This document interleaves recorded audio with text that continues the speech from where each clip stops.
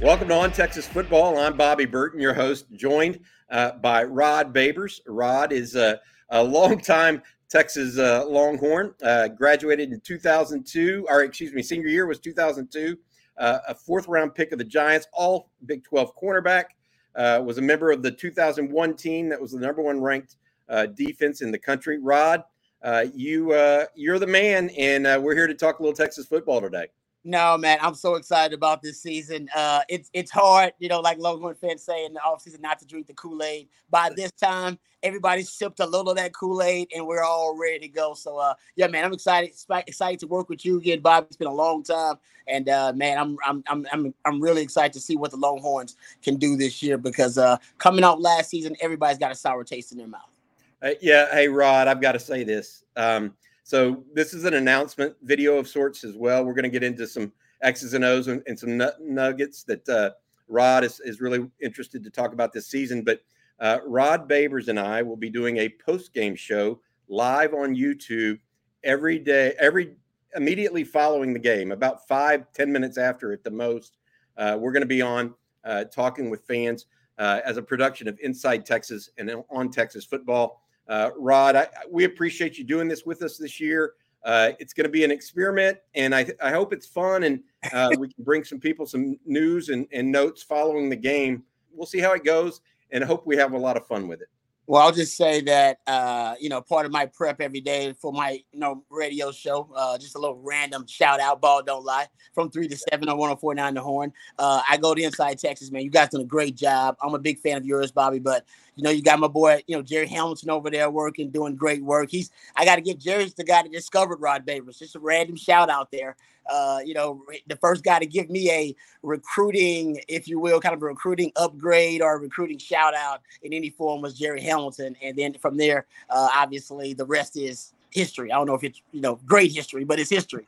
But I love Inside Texas, man. You guys do a great job.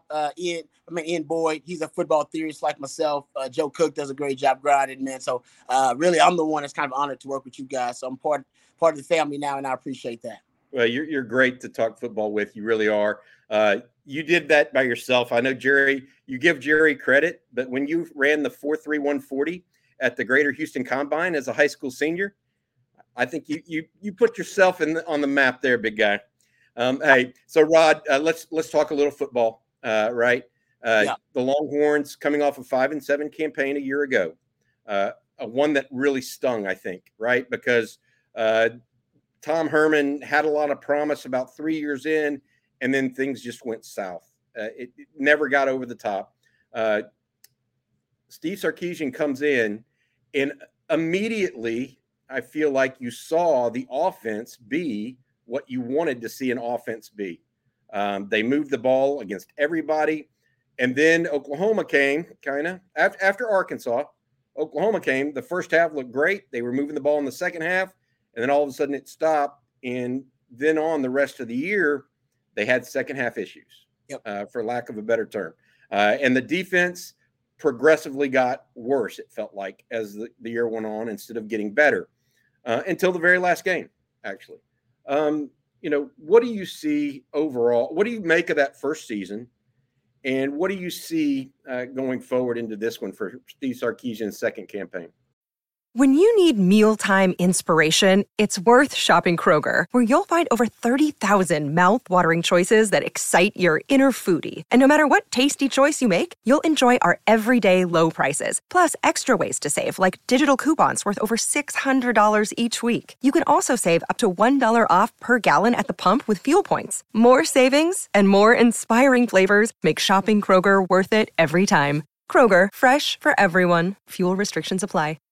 Man, there's a lot, right, that I could get to. I'll try to keep it, concise here. But first thing I want to see from Steve Sarkisian, because I actually initially wasn't a huge Steve Sarkisian fan. He actually won me over throughout the season and the offseason. That stuff we'll talk about, obviously, throughout the year.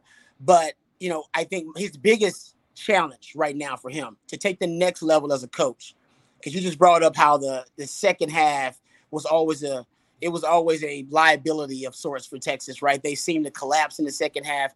And I always said Steve Sarkisian would win the battle of game plan and preparation. his game plan, his prep, like their initial 15 plays or their first half script was awesome. It really was. I mean, it was great against Oklahoma State, against Oklahoma. Obviously, remember that against Baylor, there were opportunities for Texas to get a big lead. Some of those opportunities were squandered. But in the second half, it seems like Steve Sarkisian and the players and the coaches themselves as well, they would lose the battle of adjustments. And, football, there's a chess match within the game of football that's happening, right? And that's the battle of adjustments. And that is, for Steve Sarkisian, I think for him, that's where he failed last season, right? And I think even this year, getting a Gary Patterson on his staff, someone that can help kind of reverse engineer his game plans, help him anticipate those adjustments by his opponents so he can already have his counters ready to go. And I think last season, I never saw the counters from Steve Sarkisian. I would see the opponent make an adjustment to his game plan, and that's expected. That's the chess match within the game. But as a coach, you should anticipate some of those, or at least be ready to make the adjustment to the adjustment, or as I call it, the counter. And I'm ready for Steve Sarkisian this year to have the counter ready to go. All right. I think he's going to win the battle of game plan and preparation like he did last season. I think that's part of his offensive brilliance as a coach. But I need to see him now be able to anticipate what the opponent is going to do, right? There's some adjustments they're going to make to your offensive game plan, to the cheat codes and the force multipliers that you're executing out there. And then I need you to be able to win that chess match. And last year, he lost the chess match, right? He lost the chess match over and over again to really good Big 12 coaches, right? I mean, you're talking about Johnny Heacock, you're talking about Jim Knowles, you're talking about, Alex Grinch at Oklahoma. Lincoln Riley. Those are good coaches. I get that. But he's got to prove to me to take the next step that he's got to be able to have that counter ready to go. There's a lot that needs to be done on the roster in terms of talent development. We all agree with that. But I'm looking at him as a coach. To me, if I'm psychoanalyzing Sark and breaking down him, for him to take the next step, that's part of it. You can look at his win percentage versus coaches who are at least having won at least 60% of their games. Sark struggles. He's always struggled versus really good coaches because he's always lost the battle of adjustments. He's got to get better this year at winning that, especially in the Big 12, man. We got some damn good coaches. Yeah, let me ask you this then. You bring up a good question, and you actually mix the answer with what I think too, and that is this. So you mentioned this, Rod, that one of the things I found very interesting is the talent development / talent process. On Saturday, we saw Casey Thompson struggle again in the second half. Yeah. So at what point does Sark need a Mac Jones or Tua Tagovailoa to I know that's a mouthful, but I tried. I got it. I get bonus points for trying that. Do, man. My point is, though, at what point he obviously and clearly was able to do that against the Ohio States, Clemson's, Auburn's, all of those people when he was at Alabama. Seeking the truth never gets old. Introducing June's Journey, the free-to-play mobile game that will immerse you in a thrilling murder mystery. Join June Parker as she uncovers hidden objects and clues to solve her sister's death in a beautifully illustrated world set in the Roaring '20s. With new chapters added every week, the excitement never ends. Download June's Journey now on your Android or iOS device, or play on PC through Facebook Games. So was it part and parcel of the quarterback play, or did it all, or the availability of the wide receivers last year when Whittington went down, second half production just went to nil because they focused on Worthy and took away his first read. Yeah. What are your thoughts on that? I think you just hit it at the end there, right? It's a great stat about Mac Jones when he was coming out of Alabama, that he went to his second read, like basically threw the ball to his second read less than 10% of the time in that Alabama offense, right? It was never off schedule. It was never off schedule. It was never off script. It was always, but I mean, you had such great talent with it. The offensive brilliance of Sark and the structure of the GOAT, Nick Saban, it just all worked perfectly. It was very, very, to me, I think it was very rare, and I watched it, that you had to see Mac Jones work to improvise outside of the structure of that offense. Now, coming to Texas, I think Sark, like all coaches, he suffered from hubris, right? He's arrogant. He's like, hey, man, my system's going to work. These other jabronis don't know what the hell they're doing. Watch what I get in there. Wait till they get a load of me. So he comes to Texas. He's thinking, watch when I install my system. Boom, boom, boom. It's going to work. Which is why initially, and this is nothing against Hudson Card, because I think, Hudson Card lost that starting quarterback job last year after he initially won it, because Sark figured out early on, this offense isn't going to work on schedule. It's going to be off schedule probably more than 50% of the time. And Hudson Card, if it was on schedule all the time, he would definitely have been the best quarterback for that system. And that's what Sark thought. He's like, it's going to be on schedule, man. Watch for Hudson Card. He's going to be making those reads. It's going to be a quick read, boom, boom, boom. It's going to be a quick process, an easy process, a seamless one. And that's not the case, because you got offensive line pass protection issues. Your wide receiver depth was an issue as well. You were young with the running back room too, but now it's a strength, of course. But there was just a lot of other issues, and everybody was new to the system. So I think Sark realized early on, especially after the Arkansas game, this offense is not going to work on schedule at all. I really can't control what happens outside of calling that play more than 50% of the time. And then after that, Casey Thompson, which learned from Sam Ehlinger.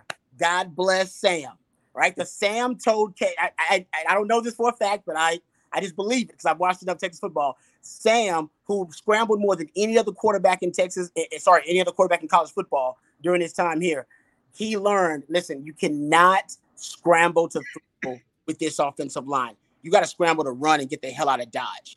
And I think Casey understood that. Hudson Card did not. Hudson Card, I think, listened to the coaching of Sark, which was Sark wants you to scramble to throw.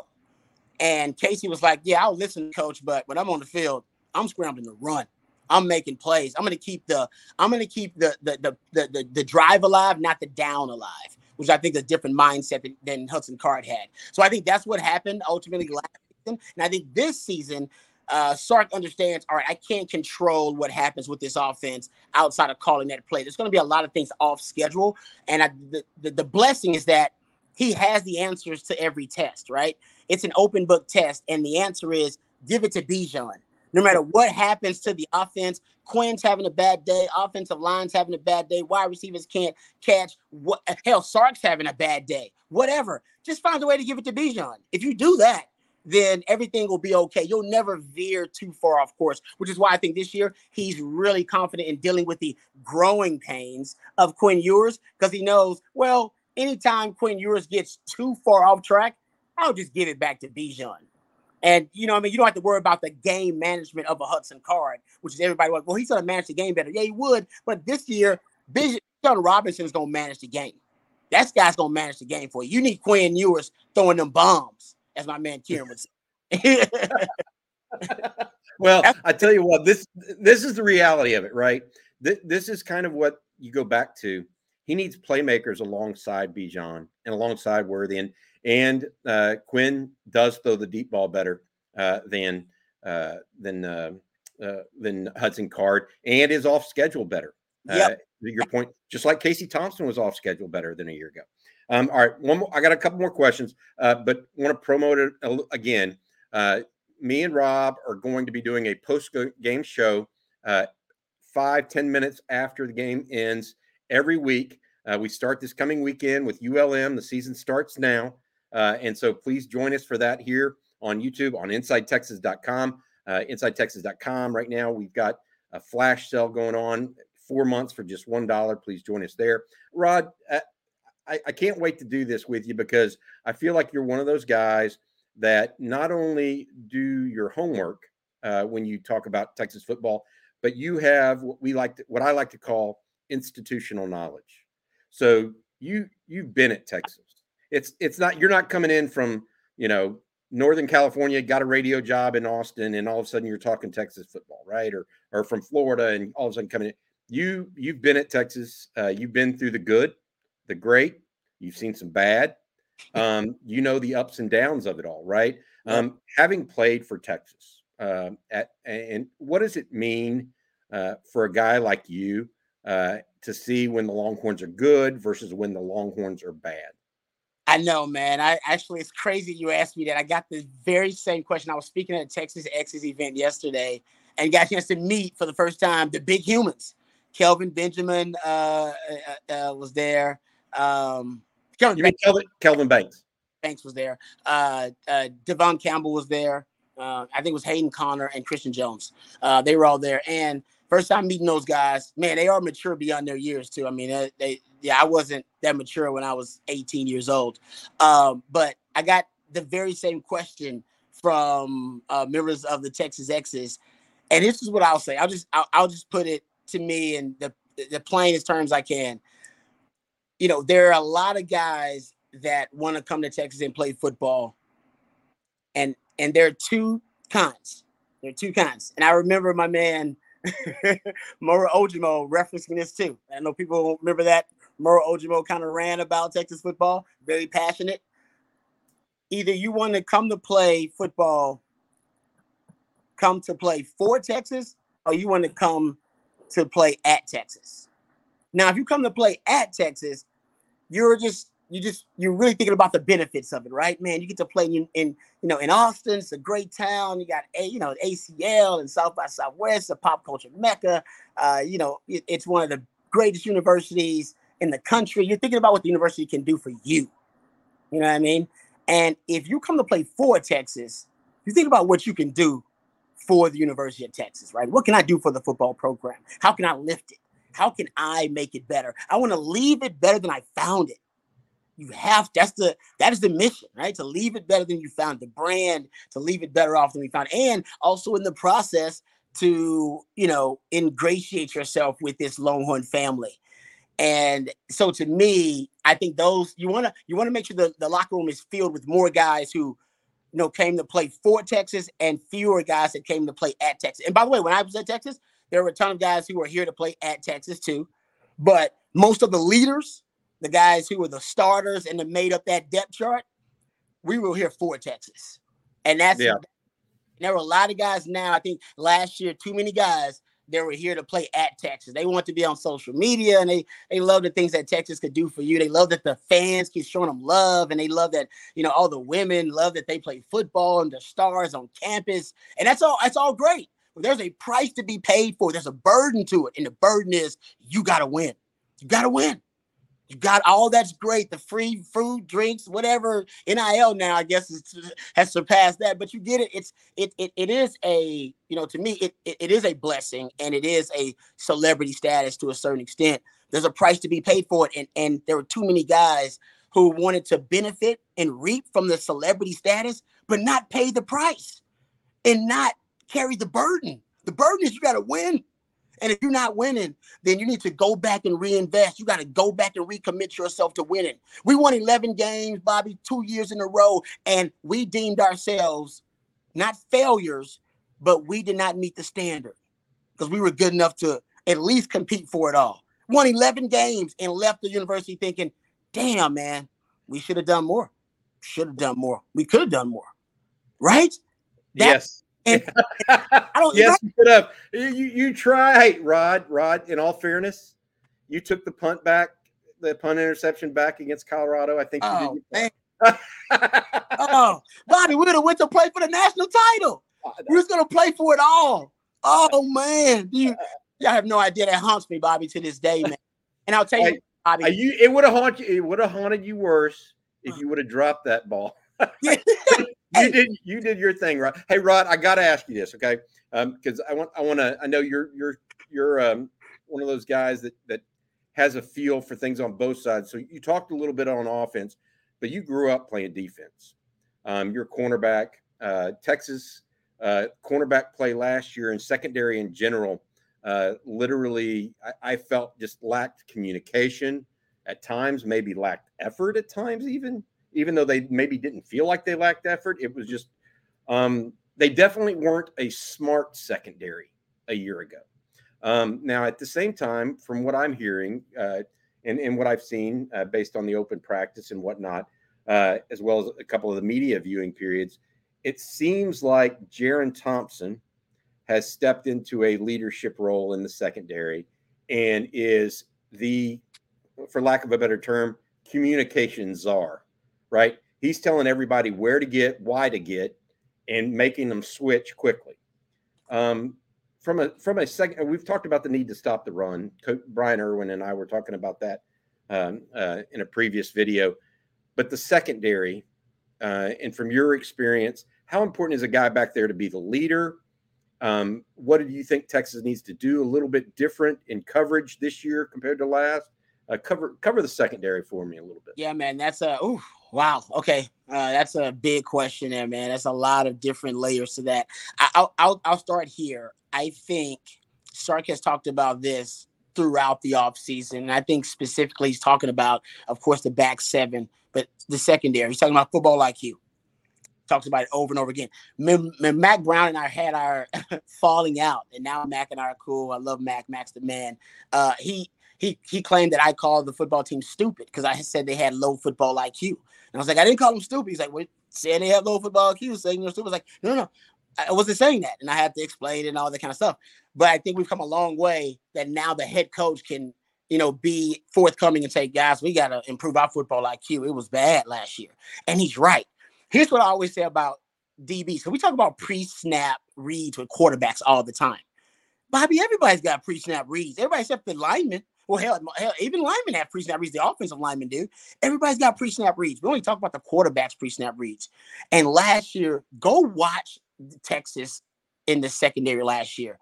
They're not talking as much. A confident secondary with a high football IQ, there's a lot of talking going on, right? Because you see so much before the snap and you want to voice it to your teammate. Hey, watch for the crack block. Hey, we got twins over here. Watch for the smash combinations. You just talking to each other constantly right up until the snap. And I didn't see a lot of communication last year pre-snap with them. I always said that DB should be football investigators. There are all these little clues you're given before the snap. You're given the formation. You're given the down and the distance. You're given, the whoever your personnel is, who's across from you. You've been watching film, so you know the tendencies, you know the strengths and the weaknesses. You know all these things. So you're getting these little bits of information right before the snap. So I think Texas DBs last year, they were defending every route on the route tree in every possible play. And true football investigators don't do that, Bob. By the time the ball is snapped, I've narrowed the possible ways that you can attack me and exploit me and the possible play options, probably about down to 5 or 6 plays, depending on the down, the distance, the formation, the personnel that's out there, the tendencies, the weaknesses, how you've been attacking me all game. You should be able to go, oh, man, they got twins over here. They usually run the smash concept. The outside receiver never runs a deep inside cut. So if he runs anything short, I probably can jump it, but I got to wait for the smash. I'm a float on that number 2. But if that number 1, if he runs any type of stop route, I'm jumping it. You should know these things, right? There should be, and I don't think that's happening. I think that's what DeMarvion Overshown was talking about in Big 12 Media Days. He was talking about becoming a better football investigator. And I think Gary Patterson's a big part of that. That these guys understanding the game to a certain extent, which was why 3rd and long, Texas was so bad last year. By 3rd and long, that is the only down and distance. Sorry, honestly, I think maybe one of the only situations in football where the defense actually has the odds flip in their favor. And Texas was bad last year in that situation. And it's a predictable passing situation where you know how the offense usually is trying to attack you. You know where they're trying to get. Hell, Bobby, we know in football, coaches don't call 3rd and long plays for 3rd and short. They don't, they don't work like that. If it's a 3rd and short, they're usually going to call a play to get 3rd and short. They're not going to call a 3rd and long play. I think Texas DBs last year, they didn't understand that principle. They were covering everything on 3rd, and it's like, no, if it's 3rd and 4, guys, it's gonna be a quick game, slant route, quick hitch route. It's gonna be a quick out. Watch the 3-step. You can jump it. They didn't understand these concepts, and I think now they're gonna have better understanding of some of those concepts. And you have better personnel now. And Sark has already said we're going to invest. There's an age-old debate in football about it's the chicken or the egg, right? Coverage or pressure. Which one you're going to invest in? Because most football teams at any level, you can't have both. Can't have your cake and eat it too. Unless you're, you got to be really, really good. You're probably going to win a championship if you got both. You're the LA Rams.